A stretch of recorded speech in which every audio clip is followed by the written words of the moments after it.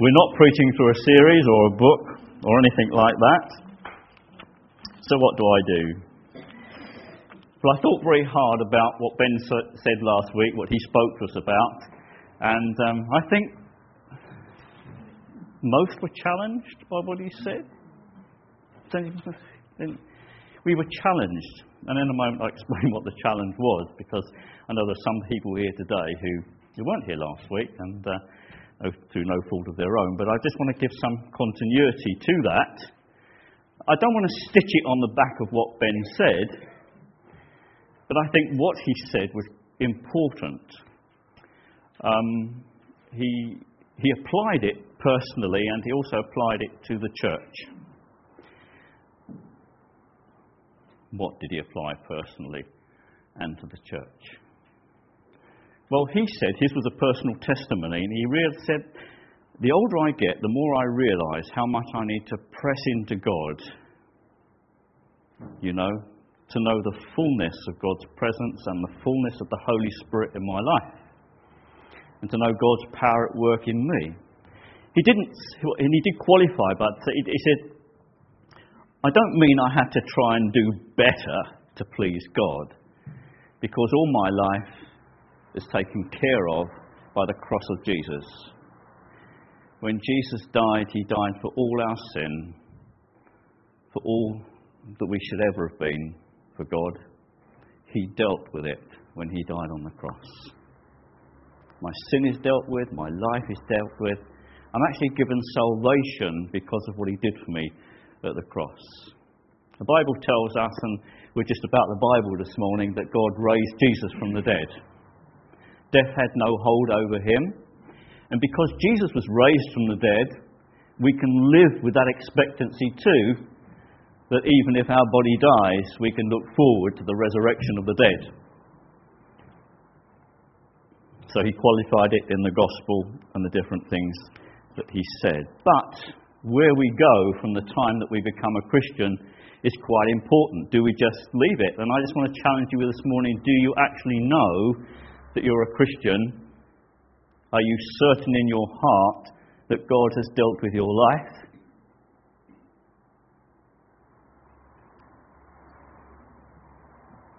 Every one of us will be raised from the dead if we die. The Bible tells us it's appointed unto man once to die, and after this, the judgment. Quite solemn word, isn't it? And what will we do when we stand face to face with God? What will your answer be? Will it be, I've tried my best? Don't think that will do. That's right, I'm going to cut the story short, because there's only one thing that God will accept of us, is if we've accepted his Son, Jesus, and what he did for us at the cross. That's basically simply gospel message. This earth was created perfect, and sin came in, and sin's still here. It's made an awful mess of this world, and we still help that along by the things we do. But God has dealt with it through Jesus. That's why and you may not have understood all the things we sung this morning by the songs we sung. It's poetical sometimes, and we sing things we don't understand. Sometimes we sing things which we have no intention of keeping sometimes, but that's the way songs are written. But it's giving us a point to work forward to follow Jesus in our songs.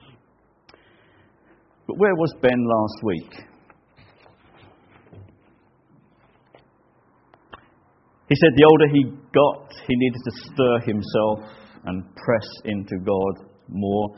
And for that he gave us a verse from the Old Testament saying this.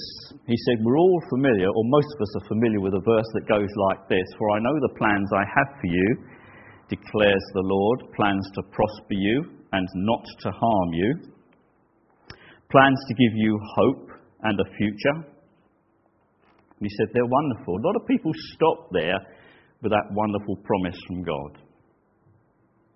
God wants to bless us, and that's absolutely true. But he said sometimes we don't go on to read Then you will call upon me and come and pray to me, and I will listen to you. You will seek me and find me when you seek me with all your heart. He took that verse as a backdrop. When you seek me with all your heart. And so he was applying it to himself personally. He said, the older I get, I realise I really need to seek God with all my heart. He went on to go and speak about God's action and our responsibility. And he was talking about the Holy Spirit. The chapter that I want to speak about this morning is 1 Corinthians 12, which talks about spiritual gifts, but we'll get there in a minute, because I came across a passage in Luke's Gospel which I want to refer to before I do that. God's action, when the Holy Spirit came on the day of Pentecost, and Steve referred to it in his prayer this morning, the Holy Spirit came, God's action. It came, they were just, and I read it this morning, they were sitting there. God had told them to wait, Jesus had told them to wait, go and wait for the Holy Spirit, and they did that. And when they were sitting there, the Holy Spirit came on them. It's like a violent wind, and the place was shaken, and they were able to speak in tongues. They were out to actually communicate in a supernatural way. Now, I hear some people say that it was the strangers in Jerusalem, the foreigners in Jerusalem, who actually heard in their own language. And that is true, and they emphasise that point. I hear some other people say they actually spoke in the different languages, and I understood that too. But if you read the story, it tells us that both happened. Both happened. And so the emphasis relies on God's action. God came that day so that, and the bottom line is, so that the people would hear the wonderful works of God. Really, that's about our coming together this morning, so that we hear and know the wonderful works of God. That's what we revel in. That's why we worship. Because the coming of Jesus and what he's done for us is a wonderful, amazing work of God. And so he challenged us with actually being filled with the Holy Spirit. Being filled with the Holy Spirit. And he explained it by using different verses about being thirsty for God, and being hungry for God. Are we actually hungry for more of God? Are we actually hungry for God? And I posed that to that question to myself. And we went away with this challenge: how much do you ask for the Holy Spirit? And so I went away, and most days of this week I've asked for the Holy Spirit. I don't know about you. Did anybody do it because Ben said it last week? Fred, yeah, a few nods around here. I think we felt the impact. The impact was that if we ask for more of the Spirit, we will receive from God. We will receive from God. And I expect you're like me. You asked Monday and wondered what more of the Holy Spirit you actually had. And so Tuesday you asked, I thought, I must keep faithful to this and ask for more of the Holy Spirit. By the time Wednesday comes, you start scratching your head and you say, well, is anything going to happen, you see? And so time Thursday comes, maybe you'll miss a day. And the time Friday comes. But who's pressed in? I can't say honestly that I pressed in to what Ben said on Sunday. But I am going to do that now before we go any further. Let's ask for the Holy Spirit, shall we? Father, we're told that it's recorded that Jesus said that we could ask for the Holy Spirit. It says, if any man is thirsty, let him come to me. We are thirsty, Lord. We are hungry spiritually in this world. And even here this morning, we would own our sense of need before you. That we need something from you that we can't work up ourselves. that we can't get anywhere else but only coming to you and asking. And we come asking, Lord, this morning. We ask for your Holy Spirit so that we might be the people we ought to be and do the works that you call us to do, so that we might enter into the understanding and the confidence and the knowledge that you saved us and that you have a purpose for this earth and a purpose for eternity. And we ask this in Jesus' name. Amen. You take your Bibles and turn to Luke 11. One of the verses that Ben gave to us last week actually came from Matthew's version of this. Luke 11 and verse 1.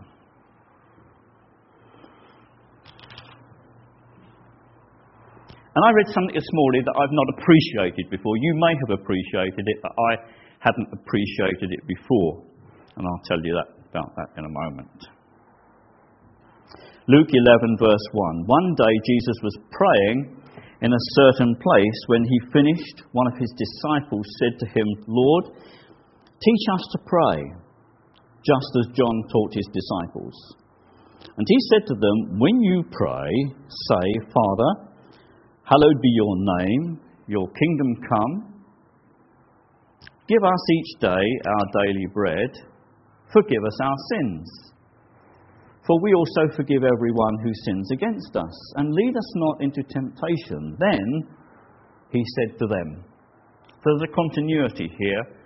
They'd asked Jesus to teach them how to pray, and that in itself is such a wonderful prayer. We're not here to look at that this morning, but it was what comes afterwards here. Then he said to them. And I think this reflects a lot of what Ben was saying last week. Then he said to them, suppose one of you has a friend, and he goes to him at midnight and says, friend, lend me 3 loaves of bread, because a friend of mine on a journey has come to me, and I have nothing to set before him. And it's that little line now I just want to just halt at the moment. Ben said to us, he said, sometimes we feel dry and thirsty. We feel that we have nothing to offer someone else, a friend in need, or a person that we meet. And it's that sense of need. He says, I have nothing to set before them. And that's very often the place of a Christian when he wants to serve God or do the works of God or to hear what God is. I have nothing to set before them. Our great sense of need. We feel so inadequate sometimes as we come to serve God and to even be the person in church that God wants me to be. I have nothing to set before them. And last week, as Ben said to us, we feel dry and thirsty. He said we need to ask God for his Holy Spirit. So let's read on. Then the one inside the door, don't bother me. The door is already locked, and my children are with me in bed. I can't get up and give you anything. That's a rebuff, isn't it? Almost. He's supposed to be his friend. He says, I can't get up and give you anything. And yet Jesus is given this parable to reflect God's reaction sometimes to our praying. Why does he do that? In order to gain the best from God sometimes, he sometimes pushes us further away so that we might press back again. Jesus told the parable, or the story, it's not a parable or a story, it was the woman who came to him, wasn't it? She asked Jesus for something, and he said, it's not meant for you. And then she came back at him, and she said, yes, but even the dogs eat the crumbs that fall from the master's table. There's that pressing in. She wasn't turned away by God's almost hand say, hey, hang on a minute. So when we ask God sometimes, he always doesn't give us what we're asking for, but he does answer. He answers some way.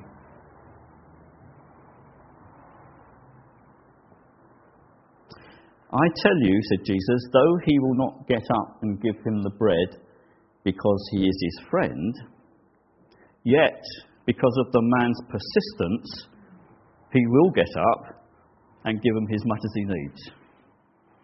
Now the man came and he asked for 3 loaves of bread. He asked for 3 loaves of bread. It's almost as he put a limitation on what he wanted and what he needed to feed his friend when he came. And sometimes we ask God for things in a limited way, and we almost spell it out to God what we want. But you know, what we read there is that the friend he goes to, because he will give him as much as he needs. He gives him as much as he needs.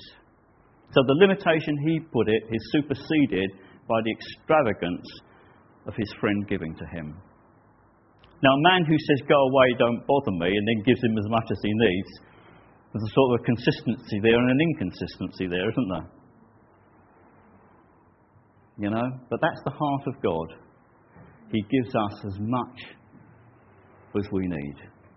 And so as Ben challenged us to ask for God's Holy Spirit, this story, what Jesus said, really unfolds that a little bit.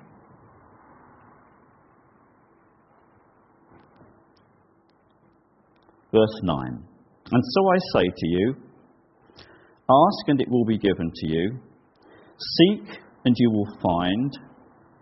Knock and the door will be opened to you. For everyone who asks receives. He who seeks finds. And to him who knocks, the door will be opened. And just to pause there a moment, all my years of listening to Bible teaching, it's always been taught in this fashion, you know, that prayer needs to be strong, that we ask, we seek, we knock. There's 3 repetitions there, and we don't believe in repetitive prayer, do we? But each one's a different level, isn't it? There's an asking and seeking and knocking. So all my life, I've always looked at that as a challenge to praying more earnestly and pressing in to God. And that's true. That's absolutely right. Praying should be developed in our life as a closer communication with God, a greater relationship with Him, to know our God and to see what He wants. But then Jesus hadn't finished His story, because it's related to the Holy Spirit. Verse 11, which of you fathers, if your son asks for a fish, will give him a snake instead? Or if he asks for an egg, will give him a scorpion? If you then, though you are evil, know how to give good gifts to your children, how much more will your Father in heaven give the Holy Spirit to those who ask Him? So it's complete, isn't it?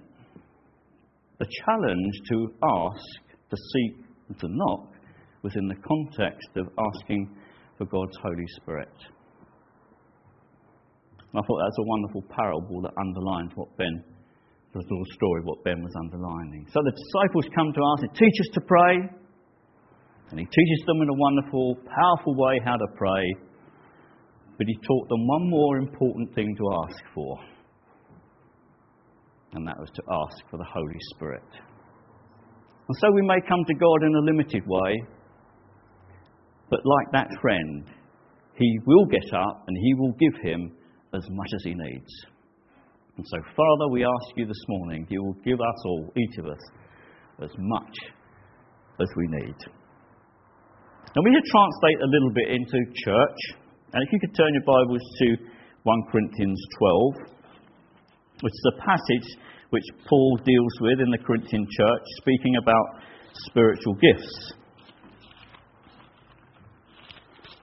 Because as we press into God, and as we ask for more of God's Holy Spirit, I'm sure that we're going to be faced with the supernatural. We're going to be faced with things which are outside of our own ability.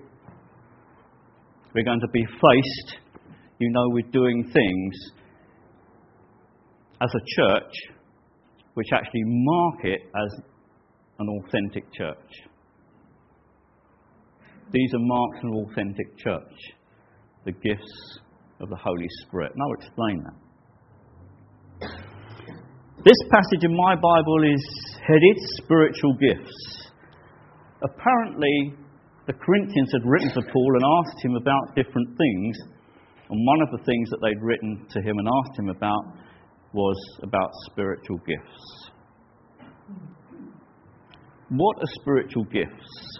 Essentially, what is the character of spiritual gifts? The character of spiritual gifts is that, first of all, they're special. They're special because they're God-given, and God gives lots of gifts. These are unique because they're in the context of the church, and they're outside of our own ability to do. They're special. They're also supernatural. This is the thing that many don't understand, is the supernatural. And there are many churches. I mean, this church which I belonged to many years ago, there was nothing supernatural here at all. In fact, as I was reading the history yesterday of charismatic gifts and tongue speaking, quite a long one, if you go on the website and read about it, it said, in the brethren churches, there's no evidence of speaking in tongues. That short line like that. And there was about 6 pages for all the others. Each of them. And that was the only record of the one. But in other sorts of churches and groups and convents and monks and nuns, there's been evidence of speaking in tongues, charismatic things happening, supernatural things happening. Whether they're good or evil is another thing, but they were supernatural. They were recognised by people as being something outside of themselves, and they were supernatural. And the Bible clearly tells us that as Christians, as churches, spiritual things will be counterfeited. Now, Satan will never counterfeit anything which is not powerful and wonderful in its right context, in its right situation. So when Paul is talking about spiritual gifts, he's talking about something which should be evidenced in the church, but the chance of it being counterfeited is more than highly likely, because Satan is out to destroy the work of God. And Jesus himself said in Matthew 24, there will be false prophets deceiving many. There will be signs and wonders which will deceive many, but they're not of God. What does that say to us? Do we stop pursuing this line of spiritual gifts and special supernatural endowments? No, we don't. As Ben said last week, we press in and we ask for the Holy Spirit. We ask for more of the Holy Spirit. My journey, my personal journey, Ben gave his personal journey last week. It's my personal journey this week. One of the supernatural gifts that's talked about in this passage, and we'll see it in a minute, is what the Bible talks about, speaking in tongues. Now, I'm not a researcher. I'm not a theologian. I'm not a studier, really. That's just not me. Technical things, yeah, it's fine. So my journey with supernatural things, spiritual gifts and tongues, has been very slow, but has brought me to a place of actually God saying to me, now look, it's me, yeah, okay. First of all, I never spoke in tongues, but just one day while I was sitting in my room praying and reading the scriptures, my praying just changed, just like that. There's no flashing lights, nothing at all like that, no dramatic shaking and violent winds or anything like that. And I knew it wasn't me, but I knew that God was giving me something. My father spoke gibberish, and people used to laugh at him. When we had the residential home, we had lots of staff and lots of old ladies in the home. He used to speak gibberish out loud, and it wasn't speaking in tongues. Everybody knew that. He was just getting excited when he was making the tea and thought he was an excitable man. He just spoke gibberish, and I knew the difference. So when it happened to me, I thought, this is not gibberish. Lord, this is not gibberish. This is come from you, thank you. And it's just as simple as that. It just changed from one moment to another. And so I just believe that to be true.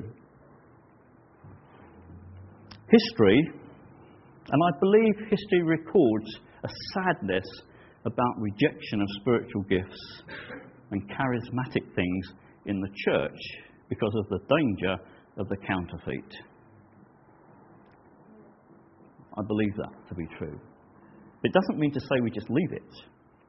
St. Augustine said, no one in the church expected tongues and manifestations of the Spirit any longer. Chrysostom, one-type bishop of Constantinople, wrote a comment on 1 Corinthians 12. This whole place is very obscure, but the obscurity is produced by our ignorance of the facts referred to and by their cessation, being such then as used to occur, but no longer take place.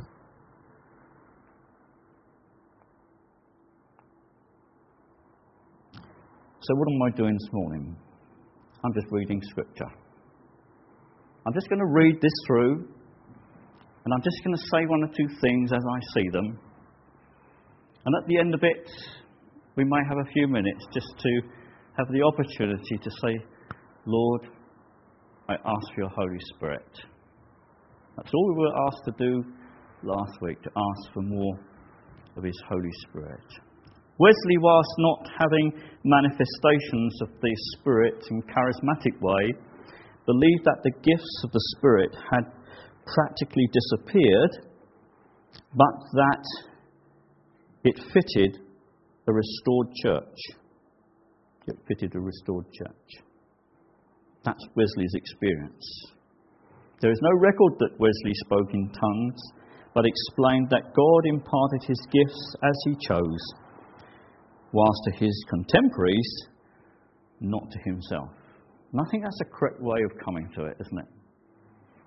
We may not sometimes experience it, but we don't throw out the baby with the bathwater. 1 Corinthians 12, now. So Paul's referring to what was written to him now. He's come to a point, it changes direction. It says now about spiritual gifts. Spiritual tells us, and I look into books and I find what I read, I find that when it's talking about spiritual, I've already said this, but I'm going to repeat it. First of all, they're special, and secondly, they're supernatural. Spiritual gifts. Now, about spiritual gifts, brothers, I do not want you to be ignorant. Now, that's quite an important phrase, because in the language, sort of the original, it's a double negative, and it says, I don't want you not to know about spiritual gifts. There's not a lot of difference, but it actually enforces the point. I don't want you not to know, he said. I want you to know. The fact, I'll get to it in a minute. As we break down the passage, I don't want you not to know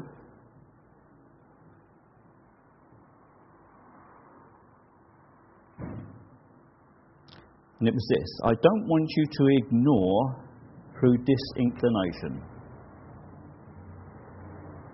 I don't want you to ignore through disinclination. And that just, to me, because I'd been brought up with a teaching that spiritual gifts had ceased, I ignored them through disinclination. I wasn't inclined to look into them because I had been taught otherwise. You get the point? There wasn't that had been taught that I had all I needed. I had taught that the church had all it needed. And so it was ignored through disinclination. And so Paul is saying, because you tend to ignore through disinclination, I don't want you not to know about spiritual gifts. So it really enforces the point to us, doesn't it? You know that when you were pagans, somehow or other you were influenced and led astray to dumb idols. What influences our life? And so Paul takes them back, and he's really having in his mind what's actually bringing these people to what they do and what they say, about what they say. And of course, the larger genre of the book is that there's disorder in this church and they're doing things in the wrong way. And so he goes back to what they were. You were led astray by dumb idols. In other words, they did more what they chose to do and what they thought was right in their mind, rather than being guided by the Holy Spirit of God. But now they had come to Christ, they'd actually got a firm foundation in their lives, and they actually could allow the Holy Spirit to lead them and to give to them things that they'd never done before. So Christ gave them a firm foundation. Therefore, I tell you in verse 3, therefore I tell you that no one who is speaking by the Spirit of God says, Jesus be cursed, and no one can say Jesus is Lord except by the Holy Spirit. And it's almost a test phrase, isn't it? Nobody who's being led by the Spirit of God can say, Jesus is, get him out of the way. We won't have anything to do with him. He's just a false prophet. He's just no value here, which is the way that the Jews treated him. So if the hierarchy of the Jews saw someone who was false and didn't comply, they would cast judgment on him.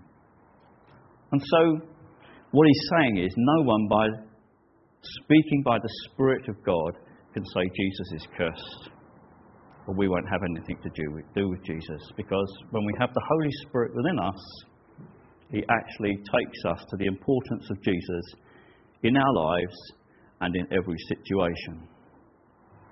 But it also goes on to say, no one can say Jesus is Lord except by the Holy Spirit. So the Holy Spirit leads us to a place of appreciating who Jesus is and what he's done for us. But also he drives us on to a committed life where we own Jesus Christ as Lord in our lives. And that's almost a test phrase, isn't it? And so as these people, so some of these gifts are speaking gifts. A lot of them are speaking gifts. And Paul is saying, don't throw the baby out with the bathwater, but hear what they're saying. Because I don't want you not to know about these things, because they're important in the context of the church. Ask for the Holy Spirit. Let's read on. Verse 4, there are different kinds of gifts, but the same Spirit. There are different kinds of service, but the same Lord. There are different kinds of working, but the same God works. And there you have the operation of the Trinity there in the church in different ways. It's wonderful, isn't it? But the same God works all of them in all men collectively. Now, you won't find that word in your Bibles, but it means that God is working collectively with the church. So the context is not alone, not stand alone, not in your own ministry, but collectively God works in the church with spiritual gifts. Not for isolated ministry, but a demonstration of the Holy Spirit's power in the context of the body. Because as we read on, it talks about the body of Christ. So it's a collective thing. Now verse 7, now to each one, the manifestation of the Spirit is given for the common good. And there you have the idea of the body again, the common good. It's not for my good. These are for the common good. These special, supernatural things are for the common good, not necessarily for my own benefit, although I derive much out of them. Now, to each one, the manifestation of the Spirit is given for the common good. How does the Holy Spirit manifest himself? If we believe in the Holy Spirit of God, how does he manifest himself in the authentic church? Precisely the way we're looking at here now. It's by spiritual gifts. If we believe in the Holy Spirit, we will believe that there is a manifestation, a telling out of the authenticity of church life.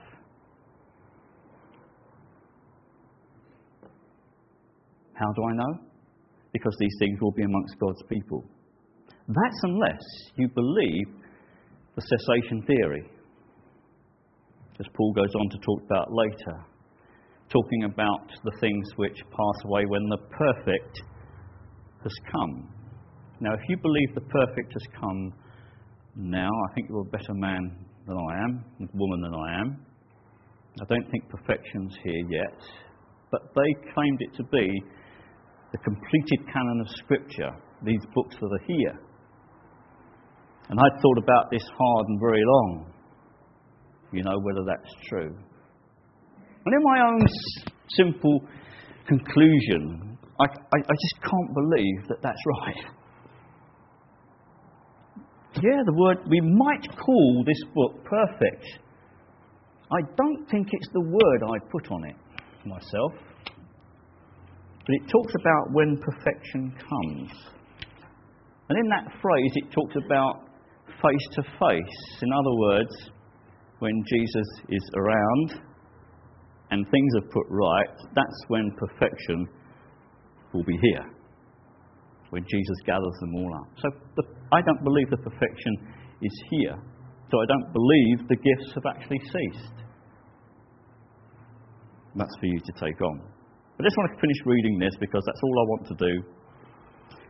I'll read at verse 7 again. Now to each one the manifestation of the Spirit is given for the common good. To one there is given through the Spirit the message of wisdom.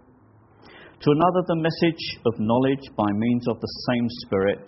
To another faith by the same Spirit. To another gifts of healing by that one Spirit. To another miraculous powers. To another prophecy. To another the ability to distinguish between spirits. To another the ability to speak in different kinds of tongues. And to still another the interpretation of tongues. All these are the work of one and the same Spirit, and He gives them to each man just as He determines. I just want to leave that word with us this morning.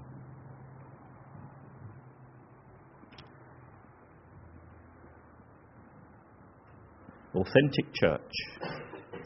Spiritual gifts are valueless without love, which is what Paul teaches how we should use them.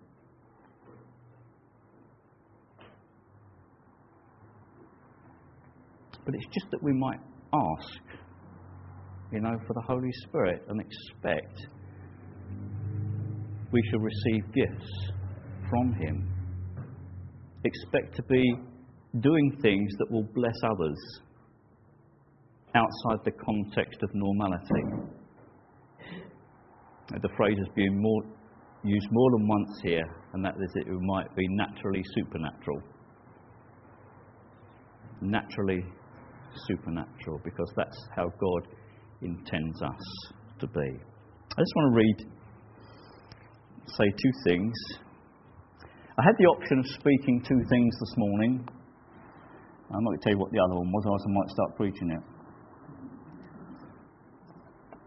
But I had two things, and I thought about this passage, 1 Corinthians 12, following on from last week, and I thought, Lord, because I believe in spiritual direction and leading, I said, Lord, would you just confirm to me what passage I should read this morning and what we should look at for the church.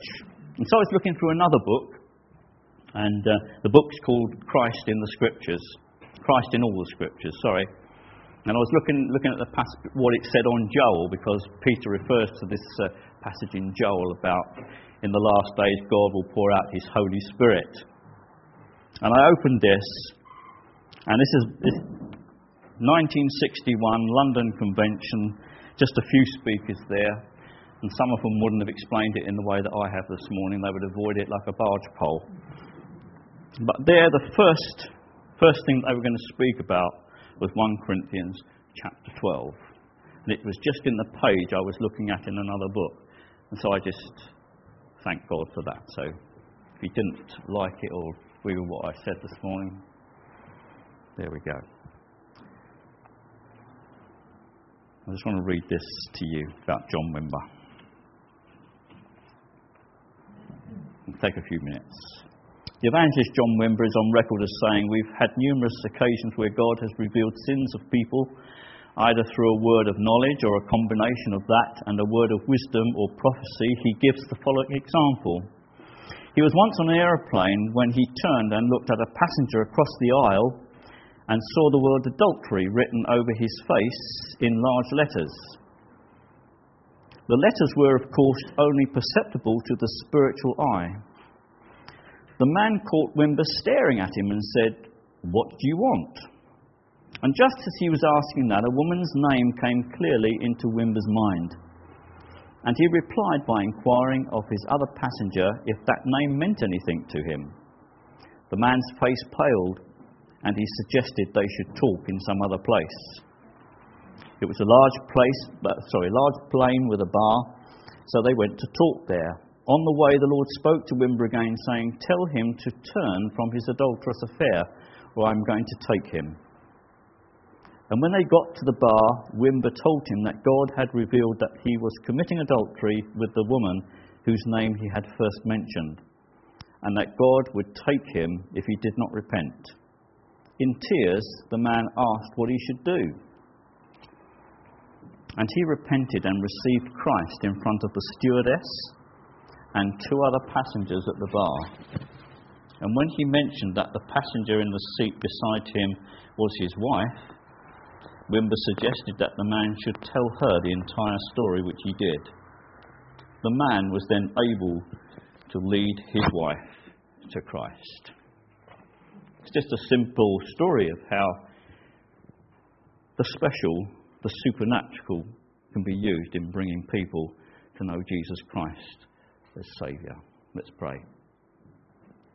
Father, we do thank you. The Bible tells us that you gave gifts. You give gifts to men.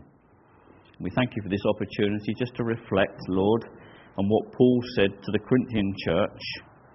Now, about spiritual gifts, brothers, I do not want you to be ignorant. And Lord, we don't want to be in that place this morning. Even if it's through disinclination or not understanding what it's all about, I pray that you will bring us to the place of understanding. And bring us to the place of acceptance. Bring us to the place that we might just know what the Spirit is saying to us in this day. And Lord, we're just ready to receive what your Holy Spirit gives to us so that we might be more effective and more personal and friendly in this world in which we live. That people's lives might be changed and blessed for your glory, Lord, we pray. Amen. If you would like to be prayed with and you feel you just wanted to firm up with asking for more of God's Spirit, then please come and we'll pray with you. Thank you. Tea and coffee, etc.